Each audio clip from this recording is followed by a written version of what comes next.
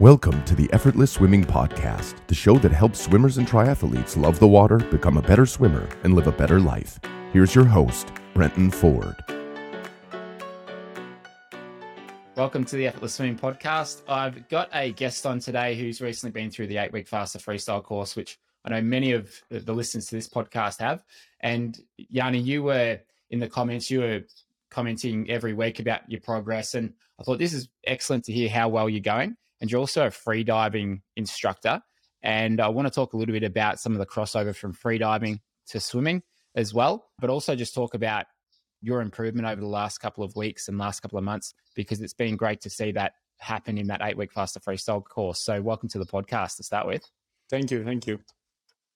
So how did you come across effortless swimming and what we do? Because you obviously got a big background in freediving, and was swimming something that you started to do a bit of cross training, or how did that all come about? I found you on YouTube, basically. Like, I saw some videos because I'm not a swimmer. Like, I don't have a swimming background. I'm a sea person, so I live in Greece, and we've always been in or near the water. But I did, like 3 months of swimming, I guess, when I was a kid in a pool, and that was it. So after I started freediving, I realized that swimming is the best exercise you can do for freediving, because you're just in the water, get a good feel for the water, and like it improves your stamina, your CO2 tolerance, and all these things. And I started to get more into it, and I was looking for videos. Like, every once in a while, I would go on YouTube and look for a technique. For example, I like no fin diving, free diving without fins. So you just swim down and swim up. So for that, I was looking into like the breaststroke kick, for example, like technique for that. So over the years, I guess I have a playlist, like a freediving playlist on YouTube, and I've been adding videos. And since I found your channel, I've been subscribed and watching everything, like I said, and like listening to everything, just absorbing and sending to people. I'm a huge fan. That's awesome. I appreciate that. And with your swimming, when you first started the 8-week course, where were you at in terms of pace and how comfortable you were in the water? I think, like, I was doing some training in open water, because my goal was open water. It wasn't really so much like to compete or do something in the pool. But with open water, it was very difficult to go under the 2 minutes for 100. And were you tracking that with a Garmin watch, or? I have a Apple Watch. Yeah, cool. It's not, I know the Garmin is a little bit more, let's say, statistics oriented. You get more feedback, more information, but this is just fine. I had a goal to swim to a smaller island that we have here, which is 2.3, 2.4 kilometers. So I was just swimming along the coast, and it was very difficult. Even the 2 minutes was like really hard for me. And I knew it wasn't so much in terms of the problem, wasn't so much strength, but I was doing something wrong. I wasn't gliding in the water enough. Like, my feet, my legs were sinking. I was struggling. So I needed help. And as you went through the course and you picked up some of these things, is that what primarily changed for you? Do you feel like your body position improved? You're able to lengthen out a bit more? What were some of those things that sort of struck you as, I didn't know that before, or something that maybe clicked when you were? So a bunch of your videos before. So I was trying to apply some things from your videos to what I was doing. But I think in the program, it's structured much better. So you start from like completely basics, which some things I was okay with, but it was good to start from foundations again and start building up. The huge difference for me was, I think, like week 7, which was where you like the timing with the kick. That made a huge impact, but it's only because I had the foundation before. Like, I worked on the whole thing before. And of course, you are training 2 times a week, 3 times a week, and you build up the strength and the stamina. But at the same time, I think it's also really nice that you have exercises that are fun. It's not just punishment. There are things that you can do and you have fun with it. For me, like intellectually as well, there were times, like I mentioned in one comment, I think, that there's 4 different things I have to keep track in my head to swim correctly, with tucking and squeezing and stretching and all these things. But that's what keeps it interesting. And I think the kick timing was the game changer for me, because I am heavy in the water. in general. Like even with freediving, I sink like a stone. So it was difficult for me to stay on the surface, especially in the pool where you have less buoyancy. So that was like a big difference for me. Yeah. Can you talk about the kick timing? What do you think you were doing before, and what did you change? Before, I think I was kicking the wrong way. So I was, instead of doing the catch and the kick and the same movement, the same timing, I was doing the opposite. So my legs were like splaying a little bit more and they were dragging behind me, basically. It was more like an anchor than to push me along. So with that, I'm doing the two beat. That seems comfortable. And with the two beat, I can do pretty, not 100% tired. I can do like a 130 per 100.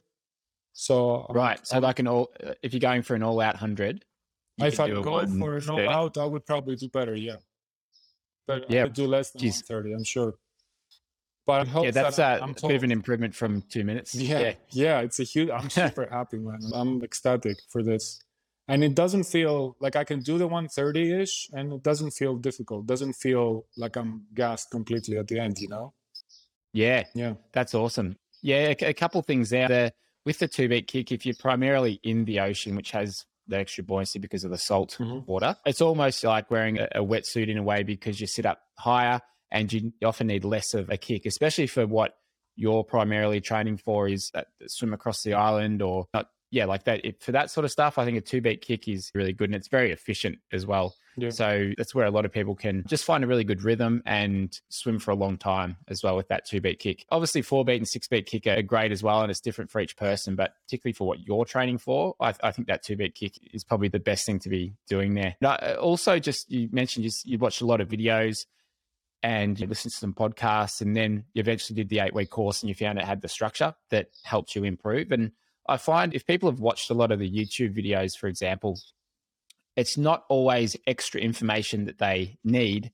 They need sometimes just the structure to be able to follow and say, all right, do this now and do this first, then move on to this thing and then this thing and then this thing. Because if you have if you've watched a lot of videos over the last year or two, you've probably seen a lot of the stuff that we talk about in many of the courses, but because there's just so much to think about, you probably might not be doing it in the right order, a number of other things. So that's why I think these courses are getting the results that they're getting, is it just tells you what to do, basically. Yeah, but it's also super important that you're there as well. If anyone has a question, you're there to help us. Like in the comments in each week, people are posting their workouts and their times, and then you're there to help them suggest things and stuff, which you don't get on YouTube. It's a more personal touch from someone who is like super experienced. So you can identify things more quickly because you have the experience, and you can help us. If we need something, you're there 100% to help. And then I, as the trainee, let's say, can see the difference the next training I do, and it's really helpful.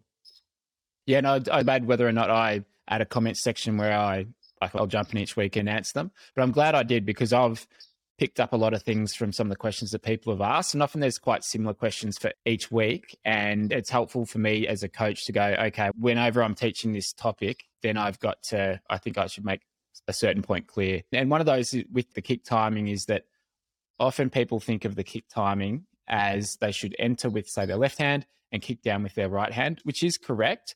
But for many people, the easy way to think of it is, especially with the 2-beat kick, is right arm catch, right leg kick down at the same time. And so I think that's not really taught like that very often. People are thinking, oh, isn't it the opposite? But no, it's not. It's just a different way of explaining it. So there's things like that.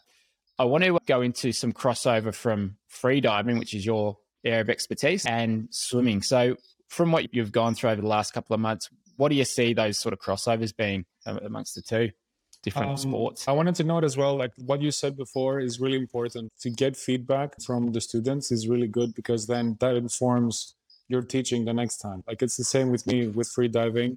I always ask them why you did this and to give me feedback, and then I can fine tune to the student and to the next student. For the crossover, there are lots of, if you take a professional swimmer and you try to turn them into a freediver, they're gonna destroy everyone, because they have the strength and they have the feel of the water, they have a good technique, they have good CO2 tolerance because of all the swimming that you do. So it just as a form of exercise, it's perfect. but it also translates, I think for me, 100%, because there are different kinds of free diving you can do, right? So you can dive without fins, which means you're just swimming up and down. So the kick for that is a breaststroke kick, right? So you learn how to do a breaststroke because kick. it's Yeah. more efficient than a freestyle kick, or Yeah, why do they choose that? Yeah, you just kick like this. You're not going to go anywhere if you're trying to go down. So the arm stroke for that is like the breaststroke, but the actual movement is the movement of the freestyle mirrored. So if you're, Gotcha. I can move it back a little bit. So you go up and you try to push the water behind you like this. So it's basically the movement of freestyle, but with both arms. So Gotcha. so once you learn to to stretch in a nice way with your freestyle, you can stretch up, you can catch the water, pull it behind you. It's the same movement. So you get a better feel for the water. You strengthen the muscles that are going to make this movement for the no fins. And then the kick is the breaststroke kick. There is another style which you go down and back up by pulling on a rope. There's a dive line. So you just stretch, you pull, and you again the same. And again, I think this translates as well, because when you're swimming freestyle and you go in, you have to learn to be comfortable to make a nice stretch. Right, you have to be comfortable lengthening your body to have a nice stretch. And for this is called free immersion. So for this, you need to be able to stretch comfortably and as far as possible, so you can have a long pull on the rope. So your pull is going to be longer in distance. And then the most usual kind, which is with bifins, usually like these carbon fins. The freestyle kick, again, like it strengthens your legs. And if you want to do other kinds of swimming, it strengthens your core as well. So if you want to dive with a monofin, like the big fin that you put both feet in, you need to have a strong core. So again, it translates 100%. And at the end of the day, like, why would you do anything else as an exercise for free diving other than something that involves the water? You get more comfortable. Yeah, I can see why there's so much crossover. Yeah, you get more comfortable in the water. You have a better feel for the water. It makes sense for me 100%. And I tell all my students that they have to swim more. This podcast is brought to you by Form Goggles. Form empowers swimmers at every level to reach their goals, whether they want to get stronger, faster, swim further, or to be more efficient. Get lap by lap motivation with real-time metrics and workout instructions right in your goggles. And Form's recently released Form Plans, which include a progressive series of workouts to help you achieve your fitness, skills, or triathlon goals. You can follow along with the plan and your weekly swims will be automatically synced to your goggles. So you'll swim through your workouts with real-time metrics and workout instructions all in your goggles. So it's like having a coach right there with you. And I've had a look through these training plans and I think they are excellent for people who want to train for certain triathlons or reach certain fitness goals. It will build on each week and a really good way to progressively build up your fitness. So if you'd like to follow along with some plans to help you reach your specific swimming goals, then check out Form Goggles at formswim.com/effortless, and this will give you $15 off your purchase of Form Goggles. So formswim.com/effortless to get your pair of Form Goggles. Yeah, I can see why. The one experience I had with free diving, so like I did a swim trek in Turkey. It's probably 10 years ago now, and I can't remember. We're in Cash at the time, and I don't know how deep the water was, but it was reasonably deep. And my sister and I were swimming out there, and I was comfortable swimming down, getting to the bottom, and coming back up. And so that wasn't free diving, but it was we're still going down reasonably deep, and I was fine with that. But then when I did a very brief free diving course in the Maldives a couple of years ago, and the instructor, we only got the chance to do one sled with the instructor. We're on the sled going down. That's fun. And because it's fun, but I thought, I'm going to be good. I'm fit. I'm a swimmer. But then my panic or my fear set in a lot earlier than I would have thought. And so I don't know how deep I got, but it was like half the depth of some of the other guys. And I was just like, because I wasn't in control and it was the first time I did it, I was just like, no, I've got to tap him, say, that's enough, and I'm ready to go up. But when I'm in control of it, it was okay.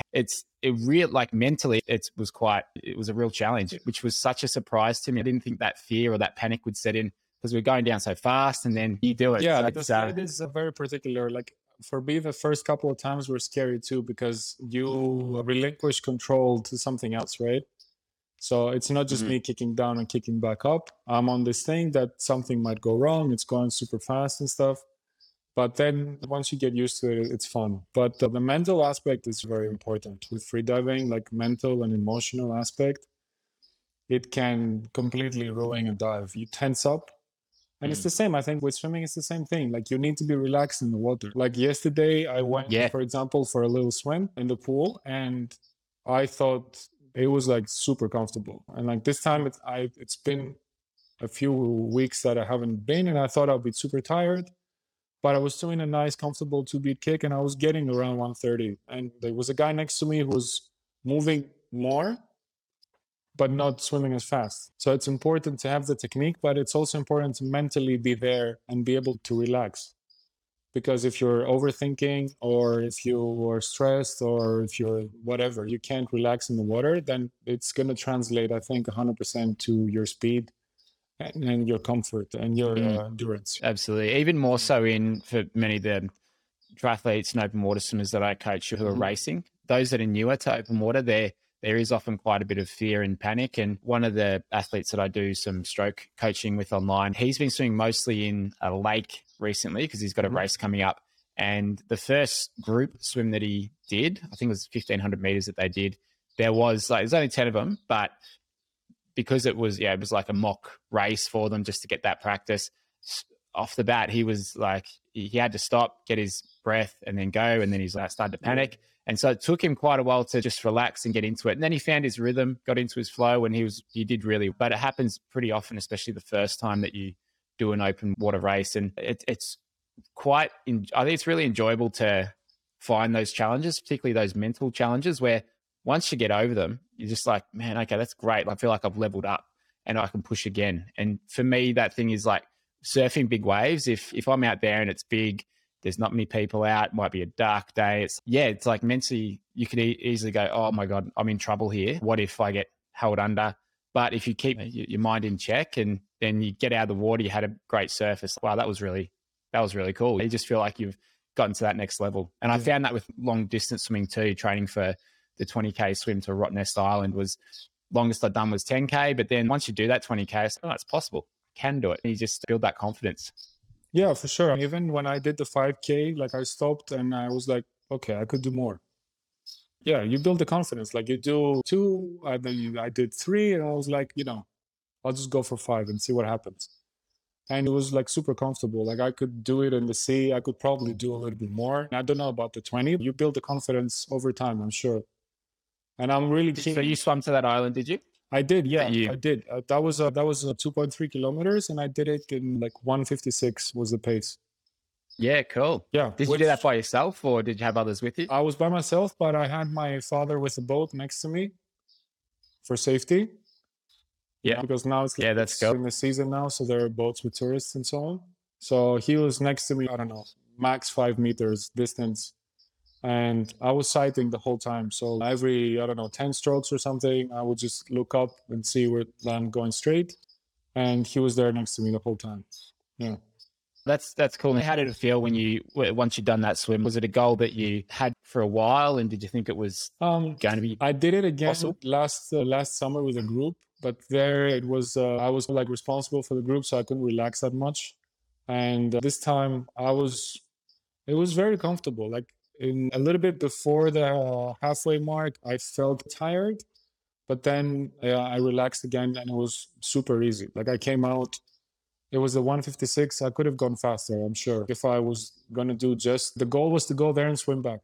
So the idea was to do 5K, but the sea picked up and then we stopped it on the way back. So if I knew I was going to do just a 2.3, I could have gone faster. I'm sure I could sustain a 140, maybe. I'm not sure, but I think I could have done faster. And it was comfortable. Like the 1:56 was very nice. Like it was very comfortable. I'm happy. And with your swimming now, what are you thinking about? What are you working on at the moment with your swimming? Now I think I have a friendly competition with one of my teachers for a 400. So I want to see what kind of time I get. Like the last time I checked, the first time I've ever done a 400 and I timed it was 7 minutes, I think. So now I have to start slowly chipping away at that. Yeah. And like the open water, I would like to do longer swims. Like I would like to do like a 5K open water, maybe a little bit more slowly. And overall, I want like more comfort, like more speed with more comfort, basically. Yeah. Yeah, getcha. I find when people come to clinics, like so many people will say like that one of their main motivations is to either beat their friend, the people that they swim with, or if it's like a parent who's got a kid who's 10, 11, 12, they're like, I need to delay them getting faster than me by another year or two because the kid's starting to catch up to them with the speed. So there's nothing like just trying to beat a friend as motivation. Yeah. So that's really good. It's also great for for me No, as an instructor. This is super informative because I can help people, like, because for the courses that I teach, they have to be able to swim a little bit. So depending on the level, like level 1 is okay, you can swim. Level 2 has to have a little bit better technique. Level 3 has to have even better technique. The knowledge that I gained from you and from this program, I can help the students even more. Yeah, it's great that it's been able to help you with that. For anyone listening to this, what advice would you have them if they want to get faster, if maybe they're stuck with their swimming? And I know we've talked about the 8-week course and that sort of stuff, but just from someone who's improved a lot over the last couple of months, what would be your main advice for them? I think practice is important, right? Like you need to put the hours in for sure. So it's not something like I'm realizing as a non-swimmer that it's definitely not something that you can get like hugely better at in 2 trainings. Because I know like you and like a lot of other swimmers have swum hundreds, if not like thousands of kilometers in the pool. So they need to put in the work. But I think the information is there. Like you can find anything on YouTube, right? But you need to have someone that will give you a structure and that can be there for you. That's why I said like the comments are super important. So it's good to have someone that will be there to help you and to have good structure in your training. And the most important thing for me is to enjoy it. Find a reason to enjoy it. If you're just doing it because, okay, let's say you have a goal. I want to do, I don't know, 20 seconds less on the 100 or whatever, 5 seconds less or whatever. If that feels like a chore, it's not going to be a good thing. Like at the end of the day, it's not going to be a good thing. So it's good to find a reason to enjoy. And that's why I said like the exercises you have are fun. Like in the warm-up stuff, it's interesting. And one thing I wanted to mention about the kick timing is that for me, like it took a while to figure it out because I was doing it the wrong way. So I think you have one exercise where you just do it on one side first, right?